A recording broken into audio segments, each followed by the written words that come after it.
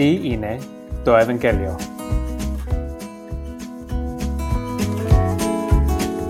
Μάθημα 5η.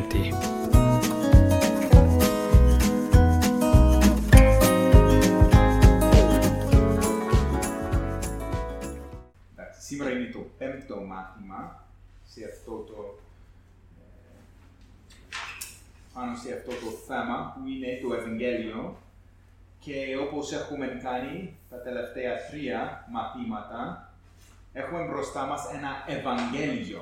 Όχι ένα ευαγγέλιο. Βασικά πολλές φορές λέμε ότι ο Ιωάννης, ο Ματθαίος είναι ένα ευαγγέλιο, αλλά είναι το ευαγγέλιο σύμφωνα με τον Ματθαίο. Το ευαγγέλιο σύμφωνα με τον κατά Μάρκον ευαγγέλιο, κατά Λουκάν ευαγγέλιο. Και η λέξη σύμφωνα με κατά είναι πολύ σημαντική λέξη, επειδή σημαίνει ότι υπάρχει μόνο ένα ευαγγέλιο, αλλά από διαφορετικές προοπτικές, διαφορετικές οπτικές γωνίες, όπως έχουμε πει. Την πρώτη φορά ήταν ο Ματθαίος, τούτος, μας έλεγε βασικά ότι ο Χριστός είναι ο αντιπρόσωπος του Ισραήλ, ο μεγάλος Μεσσίας. Αυτός είναι εκείνος διαμέσου του οποίου ο Θεός θα φέρει το Ευαγγέλιο. Και βασικά απαντήσαμε την ερώτηση με ποιον ή διαμέσου ποιου, μέσα από ποιον ο Θεός θα φέρει το Ευαγγέλιο. Και το δεύτερο μας ερώτημα που απαντήσαμε ήταν με ποιον τρόπο ο Χριστός θα φέρει το Ευαγγέλιο. Και ήταν το κατά Μάρκον Ευαγγέλιον, και παρουσιάζει ο Μάρκος τον Χριστό ως δούλο του Θεού, ως πάσχοντα δούλο, όπως έχουμε δει πολλές φορές. Αυτό το πολύ σημαντικό κείμενο από τον Ισαΐα 53, με πολλούς τρόπους καθορίζει τον τρόπο με τον οποίο ο Μάρκος παρουσιάζει την δουλειά, το έργο του Χριστού και την αποστολή του Χριστού. Επειδή ο Χριστός κατάλαβε ότι ήταν ο πάσχοντας δούλος από τον Ισαΐα 53 και ήταν μια μεγάλη προφητεία για Αυτόν και για το έργο Του, για το πώς θα πέθανε, θα βαστούσε τις αμαρτίες του λαού Του και τότε θα αναστηθεί από τους νεκρούς και από εδώ ολόκληρος ο λαός του Θεού μπορεί να σωθεί. Εντάξει. Μετά, το τρίτο μας ερώτημα ήταν για ποιους είναι το Ευαγγέλιο. Για να θυμάσαι, ναι.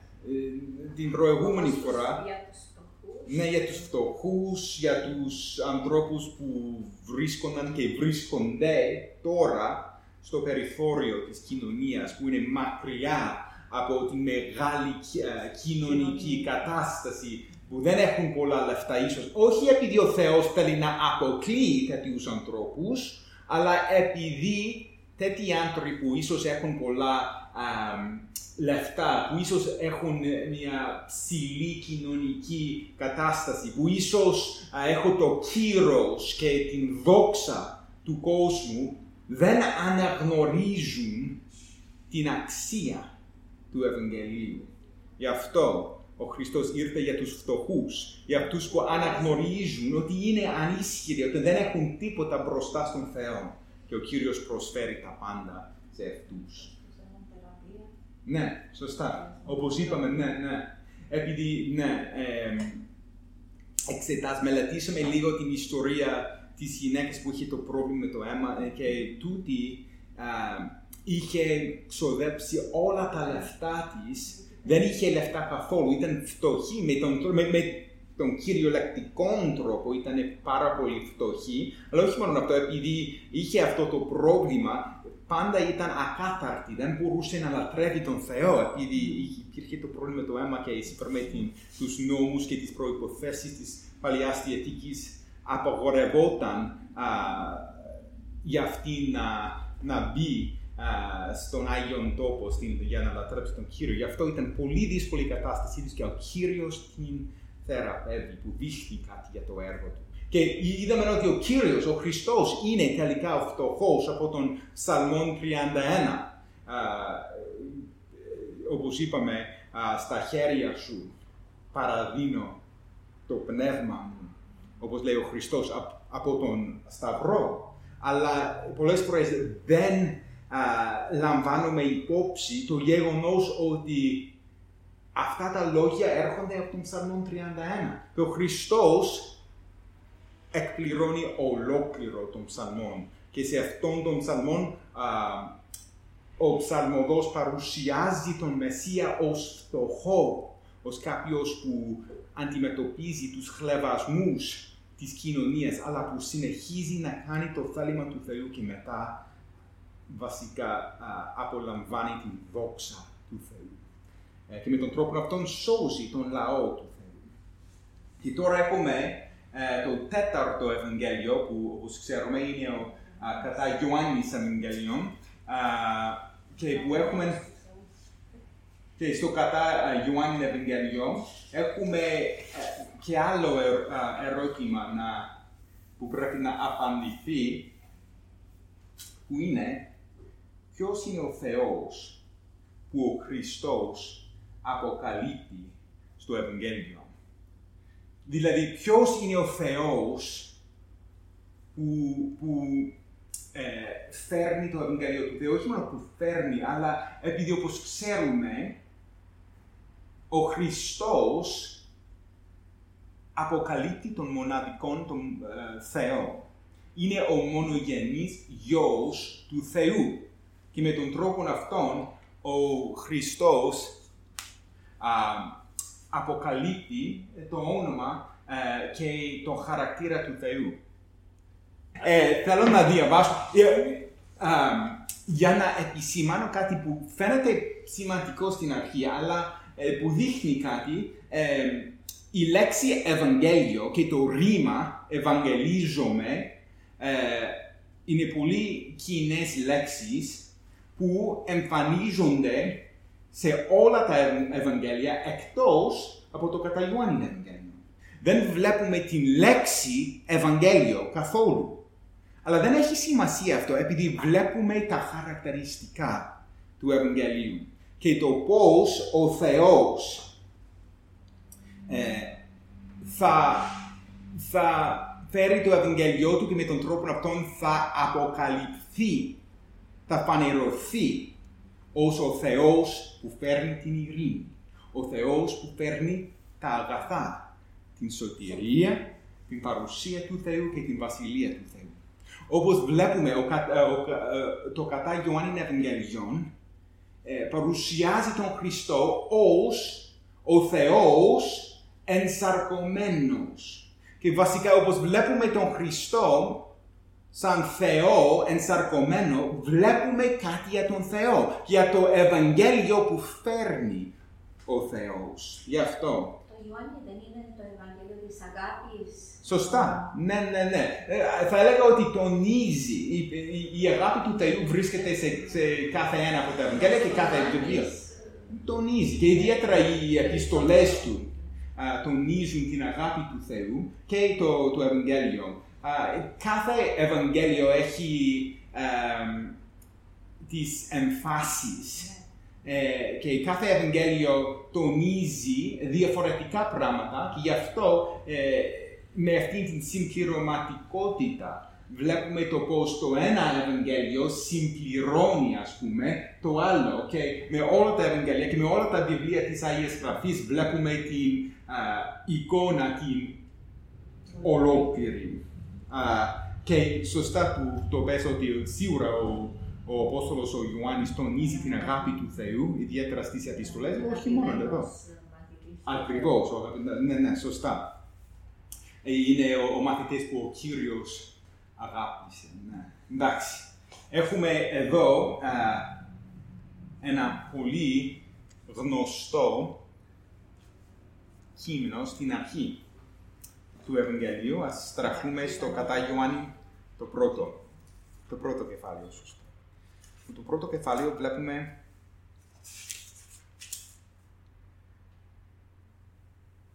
κάτι για τον ρόλο, για την αποστολή του Χριστού. Στην αρχή ήταν ο Λόγος και ο Λόγος ήταν προς τον Θεό και Θεός ήταν ο Λόγος. Αυτός ήταν στην αρχή προς τον Θεό, όλα έγιναν διαμέσου αυτού και χωρίς Αυτόν δεν έγινε ούτε ένα το οποίο έχει γίνει. Μέσα σε Αυτόν ήταν ζωή και η ζωή ήταν το φως των ανθρώπων. Και το φως μέσα στο σκοτάδι φέγγει και το σκοτάδι δεν το κατέλαβε. Βασικά, ο Χριστός εδώ είναι, χωρίς αμφιβολία, είναι ο Θεός, το δεύτερο πρόσωπο της Αγίας Τριάδας. Στην αρχή ήταν ο Λόγος και ο Λόγος ήταν προς τον Θεό και Θεός ήταν ο Λόγος. Αλλά στο εδάφιο 18 βλέπουμε την αποστολή του Χριστού, επειδή στάλθηκε από τον Πατέρα για έναν συγκεκριμένο λόγο. Και ποιος ήταν ο λόγος για τον οποίο ο Θεός έστειλε τον Υιό του? Σίγουρα για να μας σώσει, αλλά ιδιαίτερα καθώς μας σώζει, σώζοντας μας, ο Κύριος αποκαλύπτει τον χαρακτήρα του Θεού. Στο δάφιο 18, κανένας δεν είδε ποτέ τον Θεό, ο μονογενής Υιός που είναι στην αγκαλιά του Πατέρα, εκείνος τον φανέρωσε. Όταν ο Χριστός φέρνει το Ευαγγέλιο του Θεού, αποκαλύπτει τον χαρακτήρα του Πατέρα. Γι' αυτό, καθώς βλέπουμε τα διάφορα χαρακτηριστικά του Ευαγγελίου, ξέρουμε κάτι για τον Θεό. Και ο Απόστολος Ιωάννης τονίζει τον χαρακτήρα του Θεού, δηλαδή τον Θεό που φέρνει το Ευαγγέλιο. Όπως έχουμε πει, υπάρχουν 5 χαρακτηριστικά του Ευαγγελίου από τον Ισαΐα 52:7. Και αυτά τα 5 χαρακτηριστικά με πολλούς τρόπους έχουν καθορίσει τη μελέτη μας για το Ευαγγέλιο. Και αυτά τα 5 χαρακτηριστικά δείχνουν κάτι για τον Θεό που φέρνει το Ευαγγέλιο. Και στο κατά Ιωάννη Ευαγγέλιον βλέπουμε τα χαρακτηριστικά. Γι' αυτό δεν έχει σημασία καθόλου ότι δεν εμφανίζεται η λέξη Ευαγγέλιο. Η ιδέα είναι εκεί. Η έννοια βρίσκεται στο Ευαγγέλιο. Και πρώτον βλέπουμε την ειρήνη. Αυτό είναι το πρώτο χαρακτηριστικό του Ευαγγελίου. Και ας στραφούμε στο κατά Ιωάννη 14:27 και θα διαβάσουμε για την ειρήνη του Θεού.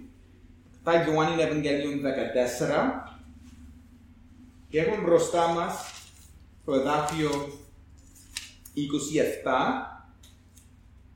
όταν ο Χριστός μιλά για την ειρήνη που θα φέρει.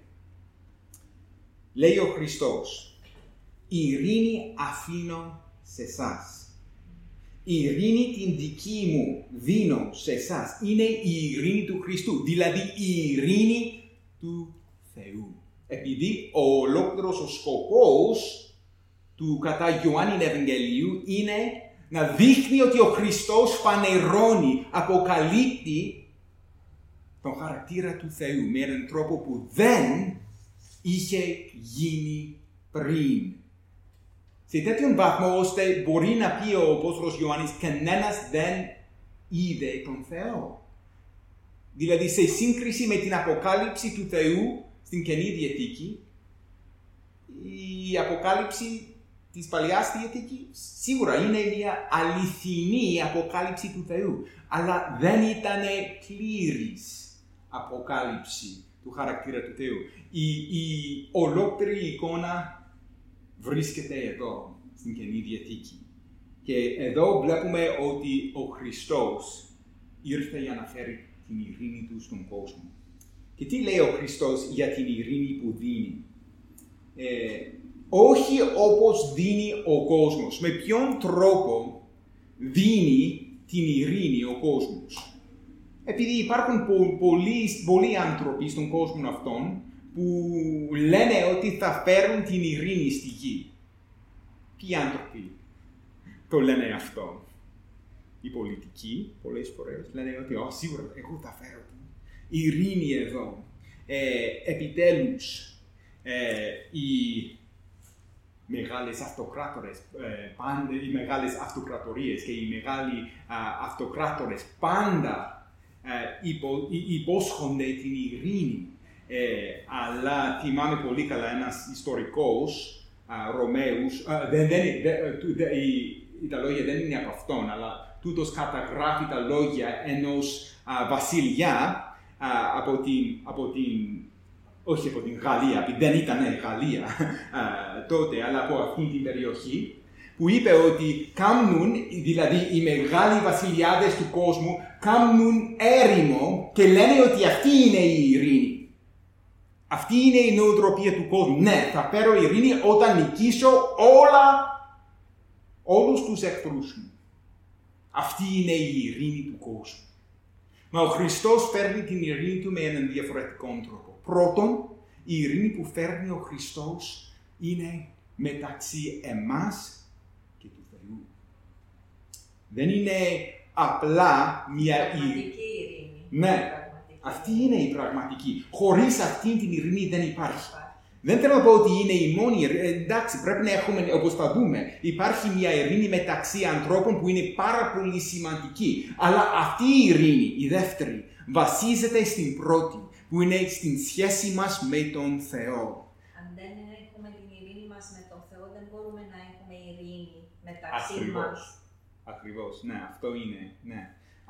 Ακριβώς αυτό. Και χωρίς αυτήν την ειρήνη που έχουμε με τον Θεό, χωρίς δηλαδή την διόρθωση, επειδή βασικά χρειαζόμαστε να διορθωθεί η σχέση μας με τον Θεό. Χρειαζόμαστε να αποκαταστηθεί η σχέση μας μαζί με τον Θεό, επειδή η αμαρτία είχε σπάσει αυτή τη σχέση. Γι' αυτό ο Χριστός δίνει την ειρήνη του, με την έννοια ότι δεν είναι όπως η ειρήνη που βρίσκεται στον κόσμο αυτόν, επειδή είναι μια ειρήνη που διαρκεί, επειδή είναι μια ειρήνη που διορθώνει την σχέση μεταξύ εμάς και του Θεού. Αυτό είναι το πρώτο πράγμα που βλέπουμε εδώ. Και τότε λέει ο Χριστός, ας μη ταράζεται η καρδιά σας, μήτε να δειλιάζει. Βασικά, το κοράγιο που έχουμε, το θάρρος που έχουμε στον κόσμο αυτόν έρχεται από την σχέση μας με τον Θεό. Όταν έχουμε ειρήνη μέσα στην καρδιά μας παρά τις περιστάσεις μας, παρά τις δυσκολίες που αντιμετωπίζουμε, έχουμε αυτή την ειρήνη μπροστά στον Θεό που μας δίνει το θάρρος να αντιμετωπίζουμε τα πράγματα του, τα δύσκολα του κόσμου αυτού. Εντάξει. Αυτό είναι το πρώτο, είναι η ειρήνη, το πρώτο χαρακτηριστικό. Αλλά, και δεν θέλω να, επειδή έχουμε πολλά θέματα σήμερα, νομίζω ότι δεν θέλω να χάσω τον χρόνο μας εδώ, αλλά υπάρχει μια δεύτερη ιδέα σχετικά με την ειρήνη, που είναι η ειρήνη μεταξύ μας. Ο Χριστός, το κατά Ιωάννη 10, το 10ο κεφάλαιο, 16, μιλάει για το ποίμνιο του. Είναι αυτός ο ποιημένας ο καλός. Το ξέρουμε αυτό, επειδή όπως είπαμε πολλές φορές για το κατά Ιωάννη Ευαγγελιών, ο Χριστός δείχνει την ταυτότητά του μπροστά σε όλους και είναι ο ποιημένας ο καλός. Και μιλά για το ποίμνιο του Θεού. Και στο ποίμνιο του Θεού υπάρχουν και άλλα πρόβατα, όπως λέει ο Χριστός. Υπάρχουν τα πρόβατα από τον λαό του Θεού, δηλαδή οι Εβραίοι. Αλλά υπάρχουν και άλλα πρόβατα. Και ποια είναι τα άλλα πρόβατα? Τα άλλα πρόβατα είναι οι εθνικοί, βασικά οι άνθρωποι από τα έθνη. Και ο Χριστός είπε ότι θα υπάρχει ένα ποίμνιο. Ένα ποίμνιο. Ο Εβραίος και ο Έλληνας μαζί. Ο δούλος και ο ελεύθερος μαζί. Ο άντρας και η γυναίκα μαζί. Όλοι μας έχουμε θέση στο τραπέζι του Κυρίου. Όλοι μας έχουμε θέση στην Διαθήκη, στον λαό του Θεού, όταν πιστέψουμε στον Χριστό. Που σημαίνει ότι η ειρήνη δεν είναι μόνο μεταξύ εμάς και του Θεού, ενώ και αυτή η ειρήνη είναι βασική, ουσιαστική, ζωτική για την χριστιανική ζωή, έχει επιπτώσεις για την ζωή μας. Και μία από τις επιπτώσεις είναι ότι έχουμε ειρήνη μεταξύ μας σαν χριστιανοί. Εντάξει, γι' αυτό ο Χριστός αποκαλύπτει ότι βασικά τον Θεό της ειρήνης. Τον Θεό της ειρήνης. που θα φέρει την ειρήνη στον κόσμο αυτόν. Πρώτον, μεταξύ εμάς και του Θεού και δεύτερον, μεταξύ εμάς όλων των εθνών. Αυτό είναι το πρώτο χαρακτηριστικό που είναι η ειρήνη. Το δεύτερο είναι τι? Τα αγαθά. Σωστά. Τα αγαθά. Και τώρα και πάλι βλέπουμε ότι ο Χριστός, στο κατά Ιωάννην Ευαγγέλιον, μιλάει για τα αγαθά του Θεού. Όταν λέει ότι είναι ο άρτος της ζωής. Ο άρτος της ζωής. Τι μας προσφέρει ο άρτος, τώρα το ψωμί δηλαδή? Τι είναι?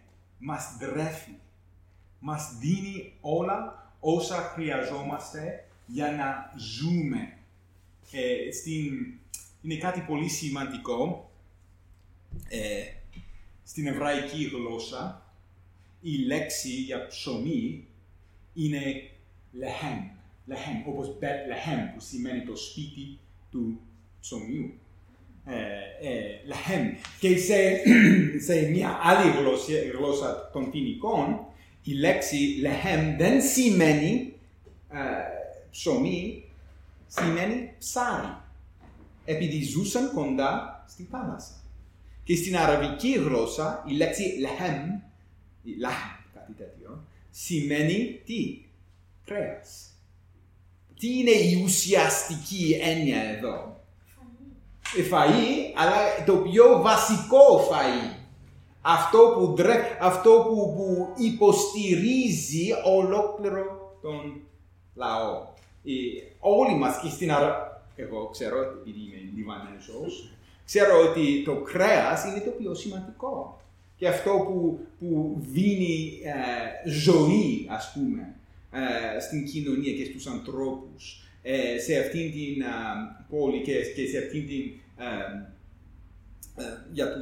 σε αυτήν την γλώσσα των φοινικών ήταν ψάρια, επειδή ζούσαν κοντά στη θάλασσα. Και τα ψάρια ήταν πολύ σημαντικά για την τροφή τους. Και τώρα για τον λαό του Θεού ήταν το ψωμί. Γιατί? Επειδή πιστεύω ότι έχει να κάνει και με την κουλτούρα, επειδή το ψωμί ήταν πολύ σημαντικό για αυτούς, αλλά όχι μόνο αυτό. Πιστεύω ότι τους υπενθυμίζει το γεγονός που είναι στην έξοδο, αν θυμόμαστε σωστά. Τι έκανε ο Θεός στην έξοδο? Τι έδωσε ο Θεός στον λαό του? Μετά από την έξοδο, όταν βρισκόταν ο λαός του Θεού μέσα στην έρημο, τι έδωσε στον λαό του ο Θεός? Θυμόμαστε σωστά. Έδωσε ψωμί. Ψωμί, ναι, μανά, ναι, έτσι είναι, ναι. Ναι, το μανά βασικά είναι μάνα, δεν ξέρω. Στα εβραϊκά είναι μανά. Αλλά τέλος πάντων, αυτή η λέξη σημαίνει τι είναι? Επειδή δεν ήξεραν τι ήταν, γι' αυτό σημαίνει τι είναι, μάνα. Τέλος πάντων.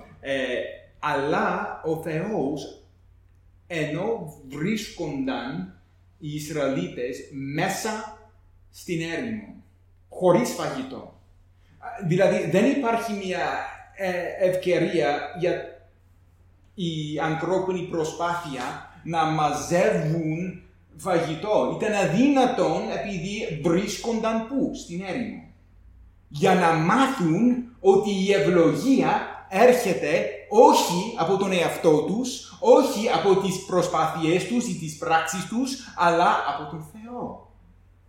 Και τώρα η εκπλήρωση είναι ο Χριστός, που είναι ο άρτος της ζωής, που ήρθε για να φέρει τα αγαθά του Θεού σε έναν κόσμο που χρειάστηκε πάρα πολύ την ευλογία του Θεού.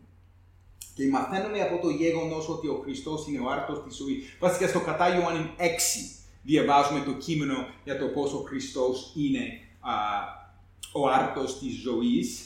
Στο κεφάλαιο 6, 47 με 51 διαβάζουμε για το πώς ο Χριστός είναι ο άρτος της ζωής. Ο Χριστός προμηθεύει για τον λαό του Θεού. Ο Χριστός είναι η ευλογία του Θεού και μαθαίνουμε ότι η ευλογία του Θεού δεν είναι κάτι που έρχεται σε εμάς μόνο μία φορά. όπως το ψωμί μας ντρέφει, όπως το ψωμί μας δίνει καινούργια ζωή όταν πεινάμε, ικανοποιεί την πείνα μας, το ψωμί, με ακριβώς τον ίδιο τρόπο, αλλά με έναν μεγαλύτερο, πιο πνευματικό τρόπο. Ο Χριστός ικανοποιεί την πνευματική μας πείνα.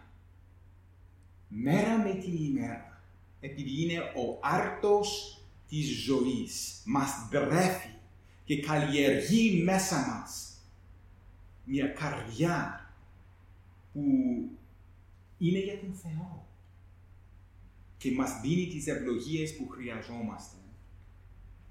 Στο κατά Ιωάννην Ευαγγέλιο μαθαίνουμε ότι ο Χριστός είναι ο άρτος της ζωής, που στο πλαίσιο της Παλαιάς Διαθήκης, επειδή ο Χριστός αναφέρει το γεγονός ότι εκπληρώνει την αφήγηση σχετικά με τη μάνα, βασικά ο Χριστός λέει ότι είναι αυτός ο άρτος της ζωής, το μάνα από τον ουρανό. Τούτος είναι ο πραγματικός, η πραγματικότητα, το πραγματικό μάνα που κατέβηκε από τον ουρανό για να σώσει τον λαό του και να δίνει στον λαό του, σε όλους που πιστεύουν, καινούργια ζωή και την ευλογία του Θεού.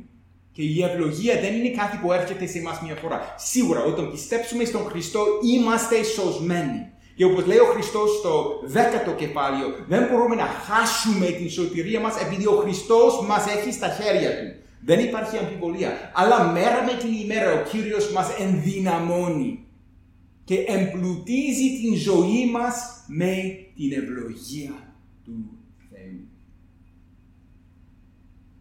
Στο κατά Ιωάννην Ευαγγέλιον διαβάζουμε το πώς ο Χριστός αποκαλύπτει τον Θεό που δίνει την ευλογία, που δίνει το ψωμί των άρτων της ζωής, που δίνει ζωή από τον ουρανό. Επειδή ο Χριστός κατέβηκε από τον ουρανό για να αποκαλύψει το θέλημα και τον χαρακτήρα του Πατέρα. Και μαθαίνουμε για τον Πατέρα ότι είναι τούτος που αποκαλύπτεται στο Ευαγγέλιο ως ο Κύριος που δίνει την ευλογία, τα αγαθά του Θεού.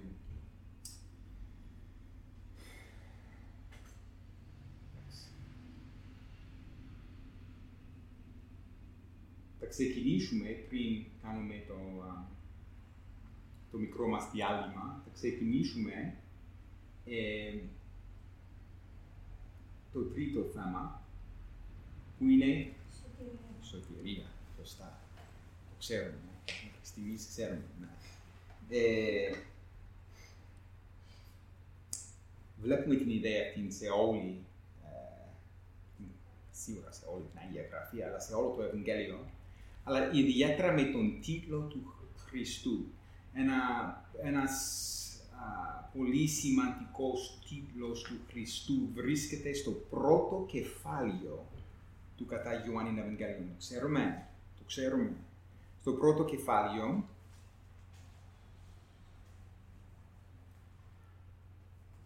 κάποιος άλλος λέει «Ιδού τι λέμε. Ας στραφούμε στο πρώτο κεφάλαιο του κατά Ιωάννην Ευαγγέλιου. Αργότερα, όχι στον πρόλογο που διαβάσαμε στην αρχή, βρίσκεται στο εδάφιο 29 από το πρώτο κεφάλαιο. Πώς λέγεται ο Χριστός.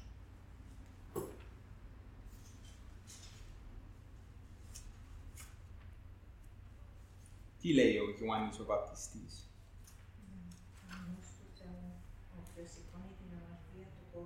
Ακριβώς. Ναι.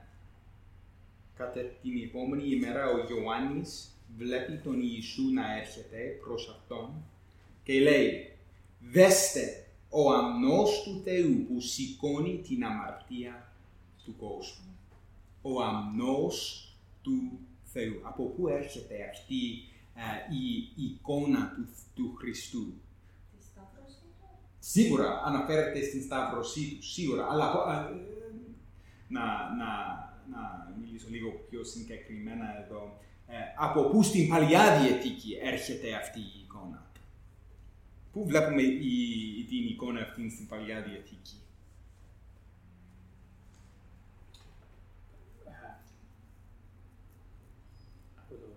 Από έξοδο, τον έξοδο. Ναι, από την έξοδο. Ακριβώς. Βρίσκεται στην έξοδο, σωστά. Ναι, στο 12ο κεφάλαιο της εξόδου διαβάζουμε για το πρώτο Πάσχα. Όχι για το Πάσχα των χριστιανών που τώρα γιορτάζουμε, αλλά το Πάσχα των Εβραίων, των Ισραηλιτών. Κατά την ακρίβεια, δεν ήταν Εβραίοι τότε, έγιναν Εβραίοι αργότερα, τέλος πάντων. Διαφορετική ιστορία. Τέλος πάντων. Η ιδέα εδώ ήταν ότι αυτό το αρνί, το πασχαλινό αρνί, βασικά όλοι βασικά ήταν μια μεγάλη γιορτή και κατά το πρώτο Πάσχα έσφαξαν αυτό το αρνί και έβαλαν το αίμα του αρνιού εκεί στις πόρτες τους για να περάσει από αυτούς ο άγγελος του θανάτου. Ήτανε το αίμα που έκανε την διαφορά. Και αυτό είναι πολύ σημαντικό. Το αίμα έκανε την διαφορά. Και ακριβώς. Και υπήρχε κάτι πολύ σημαντικό εδάφιο που λέει ότι για να ο Θεός μιλά στον Μωυσή για αυτήν την τελετή του Πάσχα εκεί, κατά το πρώτο Πάσχα. Και ο Θεός εξηγεί τους λόγους του και λέει για να κάνω διαφορά μεταξύ των Ισραηλιτών και των Αιγύπτιων. Και δεν πρέπει να πει ότι οι Ισραηλίτες ήταν πιο καλοί άνθρωποι και ήταν οι καλύτεροι άνθρωποι. Γι' αυτό διάλεξε τους Εβραίους. Όχι, ο Θεός δεν διάλεξε τους Εβραίους επειδή ήταν μεγαλύτεροι, ήταν καλύτεροι άνθρωποι από τους άλλους. Όχι, δεν ήταν. Ήταν απλά άνθρωποι, όπως όλοι μας. Αλλά Hello.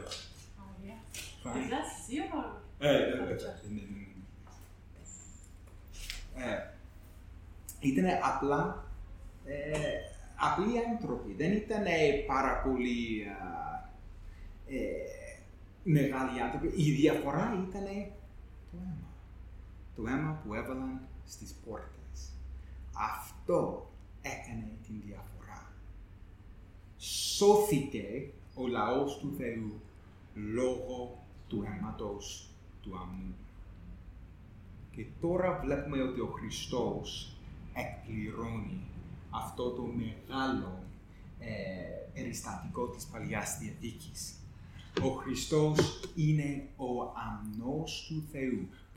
Και τώρα ο Ιωάννης ο Βαπτιστής εξηγεί ακριβώς τι σημαίνει το γεγονός ότι ο Χριστός είναι ο αμνός του Θεού, που σηκώνει, δηλαδή που βαστάει στον εαυτό του την αμαρτία του κόσμου. Ακριβώς. Γι' αυτό βλέπουμε όχι μόνο το πώς ο Θεός αποκαλύπτεται ως Θεός σωτηρίας, είναι Θεός της σωτηρίας μας σίγουρα, αλλά είναι Θεός σωτηρίας μας που έστειλε τον Γιο Του για να σώσει τον κόσμο. Τώρα στραφούμε ίσως το πιο γνωστό εδάφιο σε όλη την Αγία Γραφή. Επειδή το πλαίσιο του εδαφίου αυτού μας δείχνει κάτι διαφορετικό, δεν είναι διαφορετικό, είναι κάτι παρόμοιο, αλλά λίγο διαφορετικό, που εντάξει, συμπληρωματικό με την εικόνα που βλέπουμε στον αμνό του Θεού. Στο τρίτο κεφάλαιο του κατά Ιωάννην Ευαγγελιών.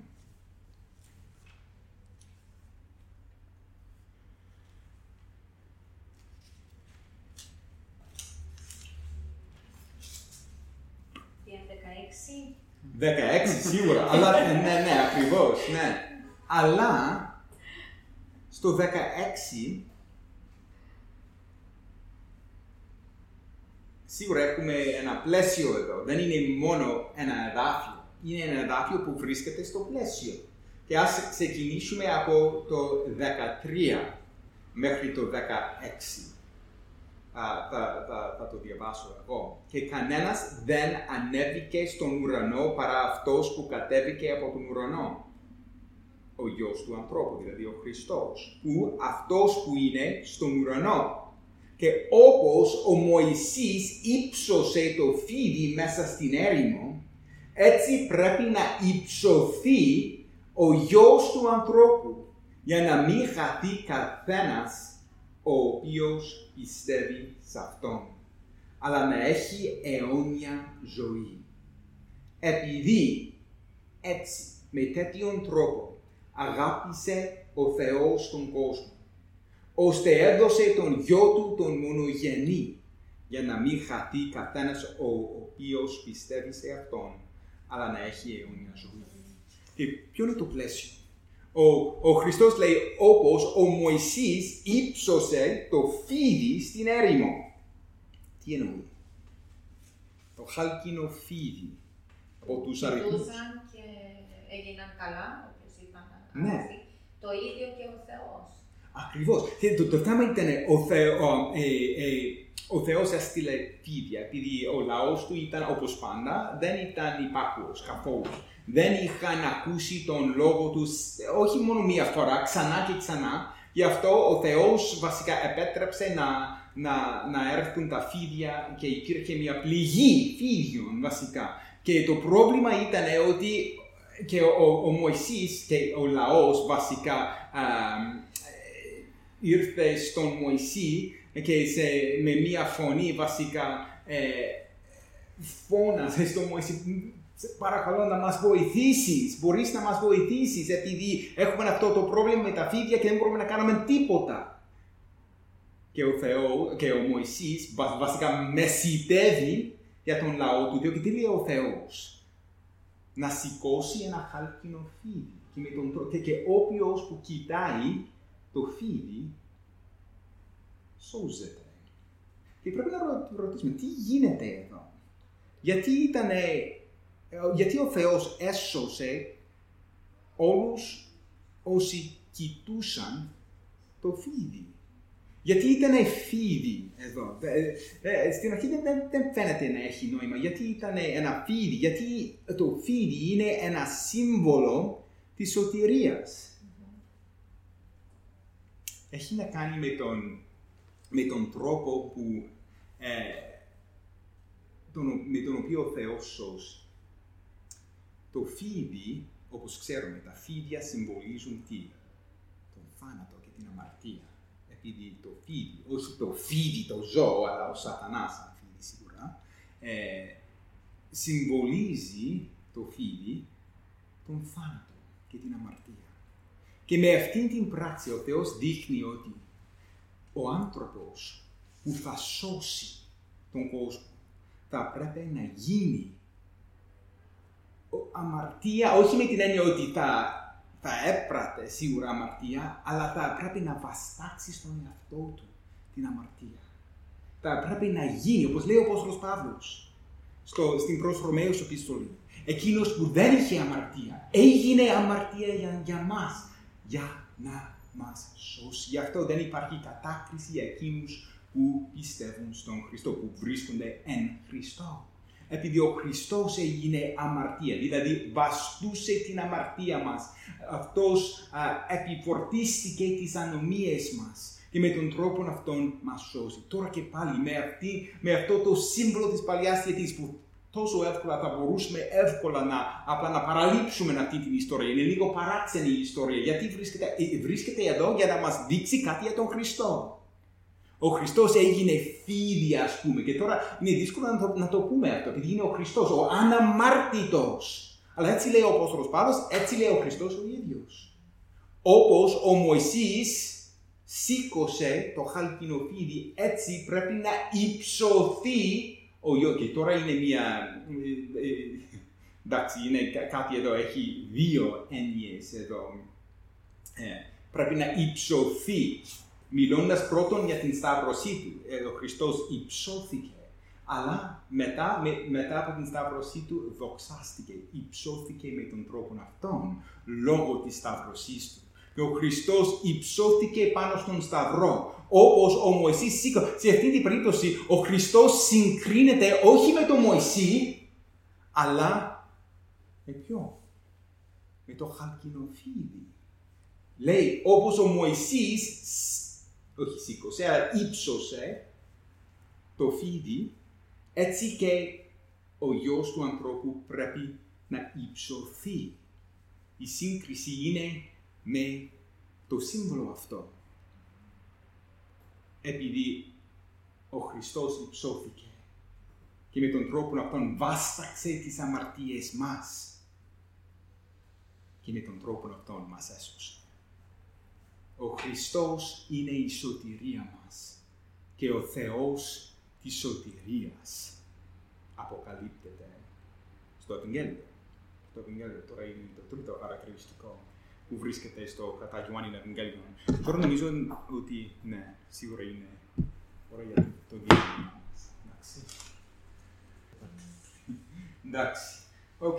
Και τώρα έχουμε μπροστά μας το τέταρτο χαρακτηριστικό που δείχνει κάτι για τον Θεό, που είναι η παρουσία του Θεού. Η βασιλεία. Η βασιλεία, ναι, εξαρτάται από την... Εντάξει, νομίζω ότι στη σειρά του εδαφίου είναι η βασιλεία και μετά η παρουσία. Ναι, σωστά. Γι' αυτό ας το κάνουμε την βασιλεία. Έχουμε εδώ, εκεί. Υπάρχει... Τι γίνεται, νομίζω ότι ο υπολογιστής μου... Ναι.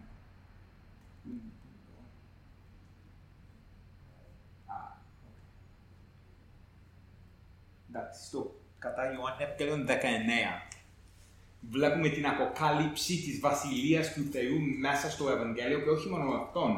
Βλέπουμε τον Θεό της βασιλείας, δηλαδή ποιος Θεός είναι ο βασιλιάς της βασιλείας του Θεού. Σίγουρα η βασιλεία του Θεού σημαίνει ότι ο Θεός βασιλεύει και ξέρουμε ότι ο Θεός βασιλεύει διαμέσου του Χριστού, του Γιού του. Αλλά ποιος Θεός βασιλεύει στην βασιλεία του Θεού? Ας στραφούμε στο κεφάλαιο 19, που είναι ένα από τα πιο αγαπημένα σε όλη την Αγία Γραφή. Εδώ. Τι βλέπουμε εδώ? Στο κεφάλαιο 19, τα πρώτα 5 εδάφια, 6 εδάφια. Ναι. Διαβάζουμε τον εξής. Τότε λοιπόν ο Πιλάτος πήρε τον Ιησού και τον μαστίγωσε. Και οι στρατιώτες, αφού έπλεξαν ένα στεφάνι από αγκάθια, το έβαλαν επάνω στο κεφάλι του και τον έντυσαν με ένα πορφυρένιο ημάτιο. Ξέρουμε τι σημαίνει πορφυρένιο. Ναι, ακριβώς. Ναι. Και έλεγαν, χαίρε, ο βασιλιάς των Ιουδαίων, και τον χαστούκιζαν στο πρόσωπο. Και τώρα να σταματήσουμε εδώ για τώρα. Τι γίνεται εδώ? Ο Χριστός τι κάνουν? Χλεβάζουν τον Χριστό. Τον περιπέζουν. Βασικά λένε ότι τούτο τον κοροϊδεύουν. Ότι τούτος είναι ο βασιλιάς. Επειδή είπε ότι ήταν ο βασιλιάς. Ναι, ο Χριστός μόλις το έλεγε. Ναι, ότι είναι ο βασιλιάς, και αυτό με τον τρόπο αυτόν τον κοροϊδεύουν με αυτό το πορφυρένιο ημάτιο και με τον αγκάθινο στεφάνι. Τα στάματα είναι για τους βασιλιάδες. Το πορφύρι βασικά είναι το χρώμα των βασιλέων, βασιλιάδων. Και τι έλεγαν αυτοί οι στρατιώτες? Χαίρε, ο βασιλιάς των Ιουδαίων. Είναι πολύ σημαντικό να καταλάβουμε ότι ο Χριστός εδώ παρουσιάζεται ως βασιλιάς. Με έναν ηρωνικό τρόπο, σίγουρα. Επειδή δεν νομίζουν αυτοί οι στρατιώτες, δεν νομίζουν ότι ο Χριστός είναι πραγματικά ο βασιλιάς, αλλά στην μυστηριώδη πρόνοια του Θεού βλέπουμε ότι ο Θεός μας λέει κάτι. Επειδή είναι πράγματι, είναι ο Χριστός ο βασιλιάς. Αλλά τώρα τι βλέπουμε?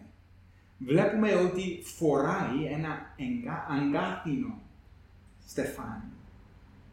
όχι ένα κανονικό με χρήση ή κάτι τέτοιο, είναι αγκάθια. Τι σημαίνει αυτό? Πού βλέπουμε τα αγκάθια στην Αγία Γραφή?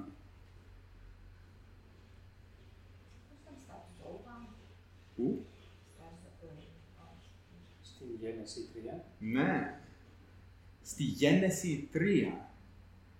Βλάστησαν από τη γη. Όταν ο άνθρωπος αμάρτησε, βασικά ο Θεός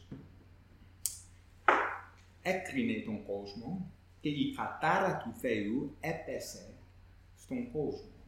Ήρθε στον κόσμο η κατάρα του Θεού και ο Θεός εξηγεί τι σημαίνει αυτό πρακτικά με λεπτομέρειες, και για την γυναίκα σημαίνει ότι θα έχει πόνους όταν γεννάει. Ναι. Και για τον άντρα τι λέει? Αντί για τα πλούσια και ωραία φυτά, τι θα γίνει? Αγκάθια και τριβόλια βλασταίνουν από τη γη. Γι' αυτό τα αγκάθια είναι ένα σύμβολο της κατάρας του Θεού. Και το βλέπουμε όχι μόνο σε αυτή την περικοπή στην Γένεση 3, αλλά και στον Ισαΐα ιδιαίτερα, στον Ισαΐα, νομίζω ότι είναι στη Ισαΐα 5, όταν ο Ισαΐας μιλά για τον λαό του Θεού που είχε αμαρτήσει εναντίον του με την παραβολή, με αυτή την παραβολή της αμπέλου. Τέλος πάντων, και τα τριβόλια και τα αγκάθια βλάστησαν από τη γη είναι βασικά το σύμβολο, όχι το σύμβολο, το σημάδι ότι η κατάρα του Θεού τώρα έρχεται στον κόσμο. Αλλά τώρα ο Χριστός που είναι ο βασιλιάς, φορά ο Χριστός το στάμα, το στεφάνι. Αλλά είναι αγκάθια, που σημαίνει ότι τι κάνει ο Χριστός? Βαστάει την κατάρα τώρα. Η κατάρα του Θεού έρχεται πάνω του. Όχι μόνο αυτό, βλέπουμε το πορφυρένιο ημάτιο.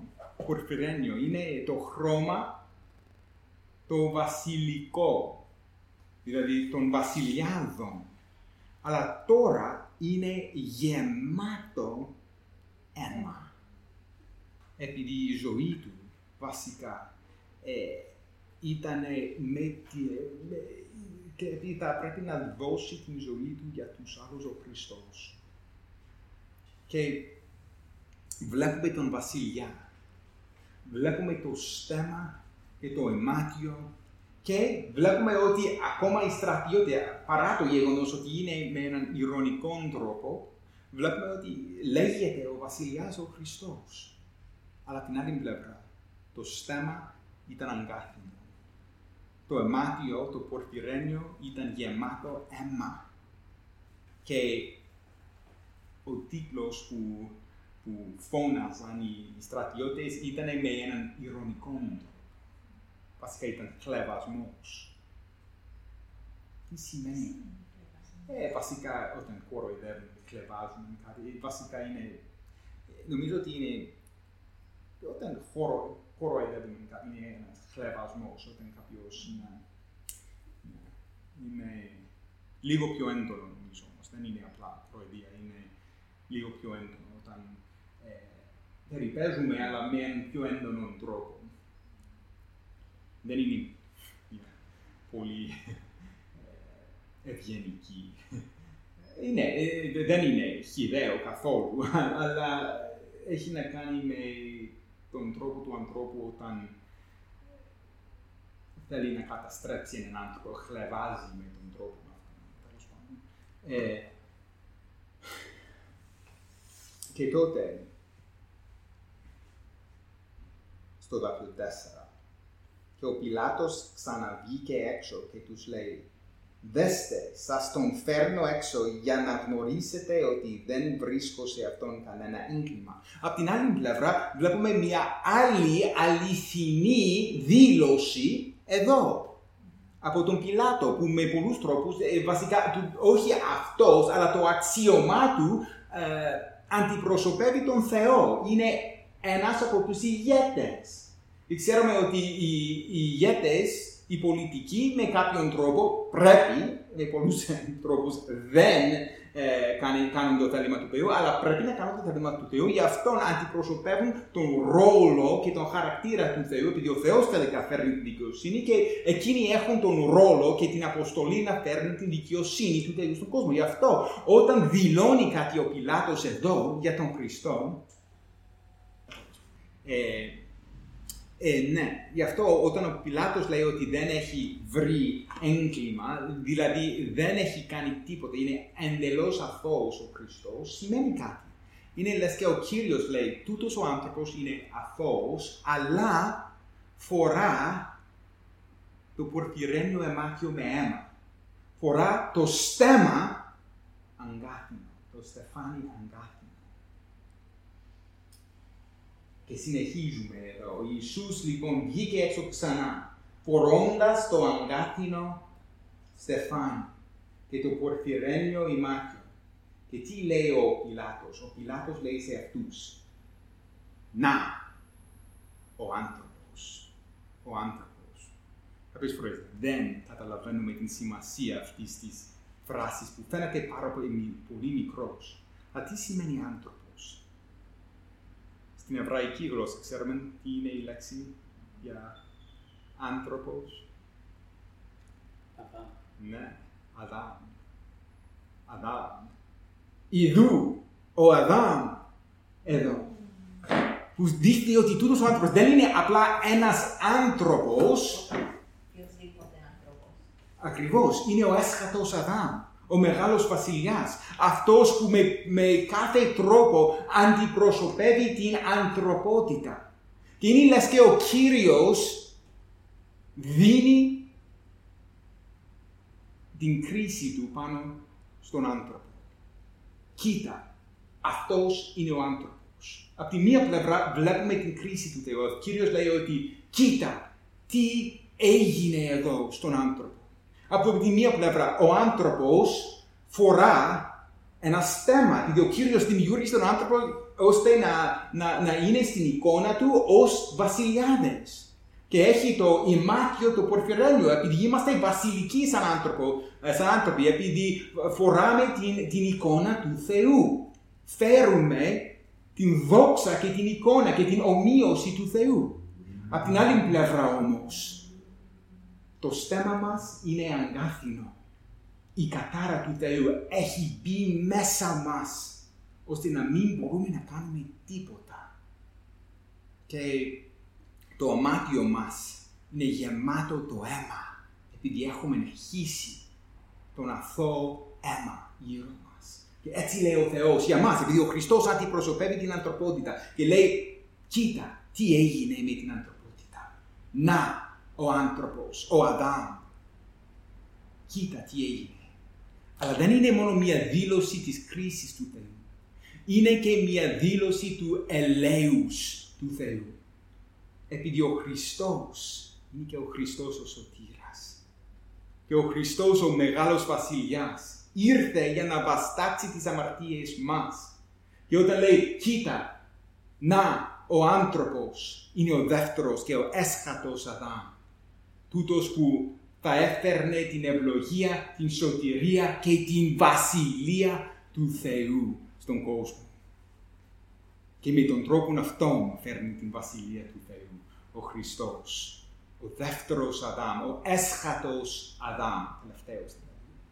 Ο Αδάμ που θα έφερνε την ευλογία, την σωτηρία και την βασιλεία του Θεού στον κόσμο. Και με τον τρόπο αυτόν βλέπουμε τον Θεό που φέρνει την βασιλεία του. Τη μία πλευρά η κρίση του. Ο Χριστός δείχνει βασικά το τι σκέφτεται ο Θεός για την ανθρωπότητα. Από τη μία πλευρά βλέπουμε την βασιλική καταγωγή, την βασιλική προέλευση του ανθρώπου. Έπρεπε να ήμασταν όλοι μας βασιλιάδες και βασίλισσες. Έτσι ήταν στον κήπο της Εδέμ. Και ακόμα φοράμε ένα στέμμα και ένα αιμάτιο πορφυρένιο. Αλλά η αμαρτία έχει διαστρεβλώσει τις καρδιές μας, ώστε να γίνει γεμάτο αίμα το αιμάτιό μας. Και τώρα το στέμμα μας είναι σαν αγκάθινο στάμα. Αλλά δεν χρειάζεται να φέρουμε, και τώρα βλέπουμε το έλεος του Θεού. Ο Θεός λέει σε εμάς, εσύ δεν χρειάζεσαι να φέρεις αυτή την τιμωρία, αυτή τη δήλωση της κρίσης μου, επειδή αυτός, ο αντιπρόσωπος, ο αναμάρτητος, θα πεθάνει στη θέση σου. Ο βασιλιάς σου που πέθανε στη θέση σου. Αυτή είναι η αποκάλυψη της βασιλείας του Θεού, επειδή είναι η αποκάλυψη του βασιλιά.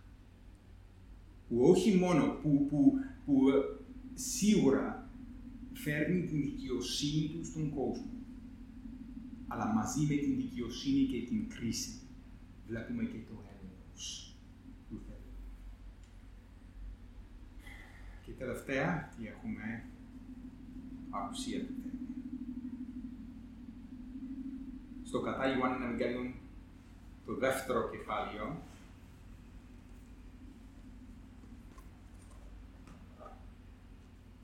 τι διαβάζουμε, δάφιο 13.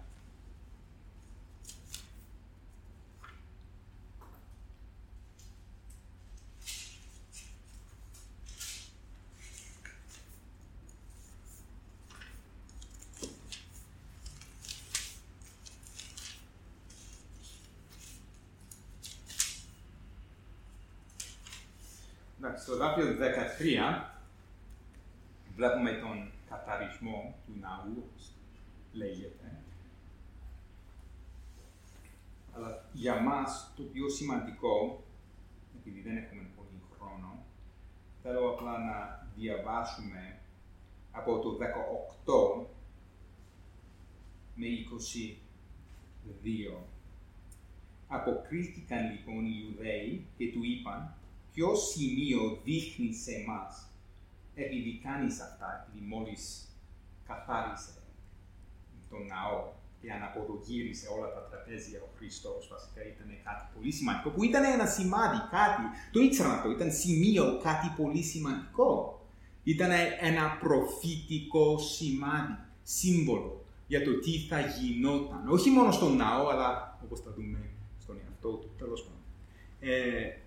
Ποιο σημείο δείχνει σε εμάς επειδή κάνεις αυτά. Αποκρίθηκε ο Ιησούς και τους είπε, γκρεμίστε τούτο το ναό και σε 3 ημέρες θα τον στήσω όρθιο. Και δεν καταλαβαίνουν καθόλου. Και οι Ιουδαίοι είπαν, ο ναός αυτός οικοδομήθηκε σε 46 χρόνια και εσύ θα τον στήσεις όρθιον σε 3 ημέρες. Εκείνος όμως έλεγε για τον ναό του σώματός του. Έλεγε για τον ναό του σώματός του. Όταν λοιπόν αναστήθηκε από τους νεκρούς, οι μαθητές του θυμήθηκαν ότι αυτό τους το έλεγε και πίστεψαν στη γραφή και στον λόγο που είχε πει ο Ιησούς. Τι είναι ο πραγματικός ναός, σύμφωνα με τον Χριστό, εδώ.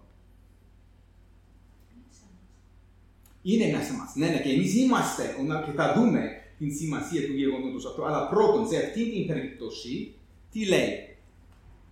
Μιλούσε για τον ναό του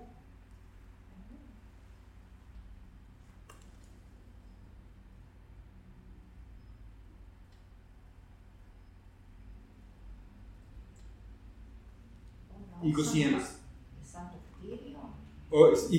21, στο δάφιο 21. Του σώματος. Ναι, του σώματός του. Τι εννοεί.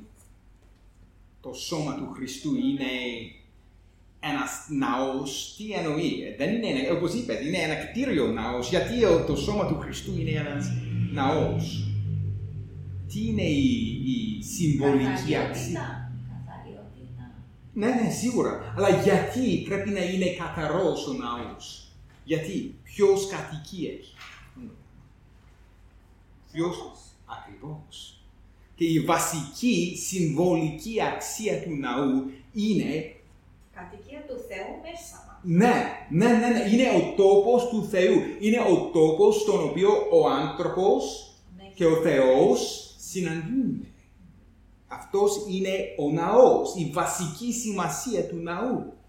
Ο Κύριος και ο άνθρωπος μαζί. Γι' αυτό ο κήπος της Εδέμ είναι ένας ναός. Και βλέπουμε, επειδή υπάρχουν ενδείξεις, τέλος πάντων, ο Θεός με τον άνθρωπο, με τον λαό του, αυτός είναι ο ναός, η πραγματική. Το κτίριο δεν είναι, βασικά είναι ένα κτίριο. Το κτίριο δεν ήταν άγιο, ας πούμε. Το κτίριο ήταν άγιο μόνο επειδή ο Θεός κατοικούσε μέσα. Και όταν ο Θεός έφυγε, καταστράφηκε ο ναός. Και δεν ήταν πια άγιος ο ναός επειδή ο Θεός έφυγε. Δηλαδή η αγιότητα του ναού είχε να κάνει μόνο με το γεγονός ότι ο Κύριος κατοικούσε εκεί μέσα. Και τώρα ο Χριστός λέει ότι το σώμα του είναι ο ναός. Γιατί? Επειδή ο Χριστός είναι ο Θεός ενσαρκωμένος. Ο Λόγος έγινε σάρκα. Και διαβάζουμε κατοίκησε ανάμεσά μας. Αλλά στο αρχικό κείμενο, τι είναι? Εσκήνωσε εν ημίν. Δεν ξέρουμε την λέξη, δεν χρησιμοποιείται αυτό το ρήμα. Αλλά υπάρχει ένα ουσιαστικό που ξέρουμε, που έχει σχέση με αυτήν την λέξη. Εσκήνωσε. Σκηνή. Κατασκήνωση. Είναι η σκηνή του μαρτυρίου, της Παλαιάς Διαθήκης. Δεν είναι ο ναός, αλλά πριν τον ναό βασικά είχε ακριβώς την ίδια σημασία. Η σκηνή του μαρτυρίου. Βασικά ήταν στην Παλαιά Διαθήκη, πριν την οικοδομή του ναού, υπήρχε η σκηνή του μαρτυρίου. Και ο Θεός εσκήνωσε ανάμεσά μας. Έγινε η σκηνή, ο ναός, αλλά με πόδια και χέρια. Και όχι με ένα κτίριο. Ο Χριστός είναι ο ναός αυτοπροσώπος. Είναι ο ναός του Θεού, ο τόπος στον οποίο ο Θεός και ο άνθρωπος συναντιούνται. Βασικά είναι 100% Θεός, 100% άνθρωπος. Και εμείς είμαστε ο ναός. Τώρα, ναι, εντάξει, θα φτάσουμε εκεί. Αλλά είσαι λίγο προπορεύτηκες, ναι, προπορεύτηκες μπροστά μου. Όπως πάντα, τέλος πάντων, είναι καλό που σημαίνει ότι σκέφτεσαι με τον ίδιο τρόπο, αλλά τέλος πάντων. Τώρα ο Χριστός, ναι, γι' αυτό αποκαλύπτει τον χαρακτήρα του Θεού εντελώς τέλεια ο Χριστός. Γιατί? Επειδή είναι ο ναός του Θεού. Και ο άνθρωπος ήταν το καλύτερο μέσον της αποκάλυψης του Θεού. Επειδή ήταν δημιουργημένος ο άνθρωπος στην εικόνα του Θεού. Γι' αυτό ήταν το τέλειο μέσον της αποκάλυψης του Θεού.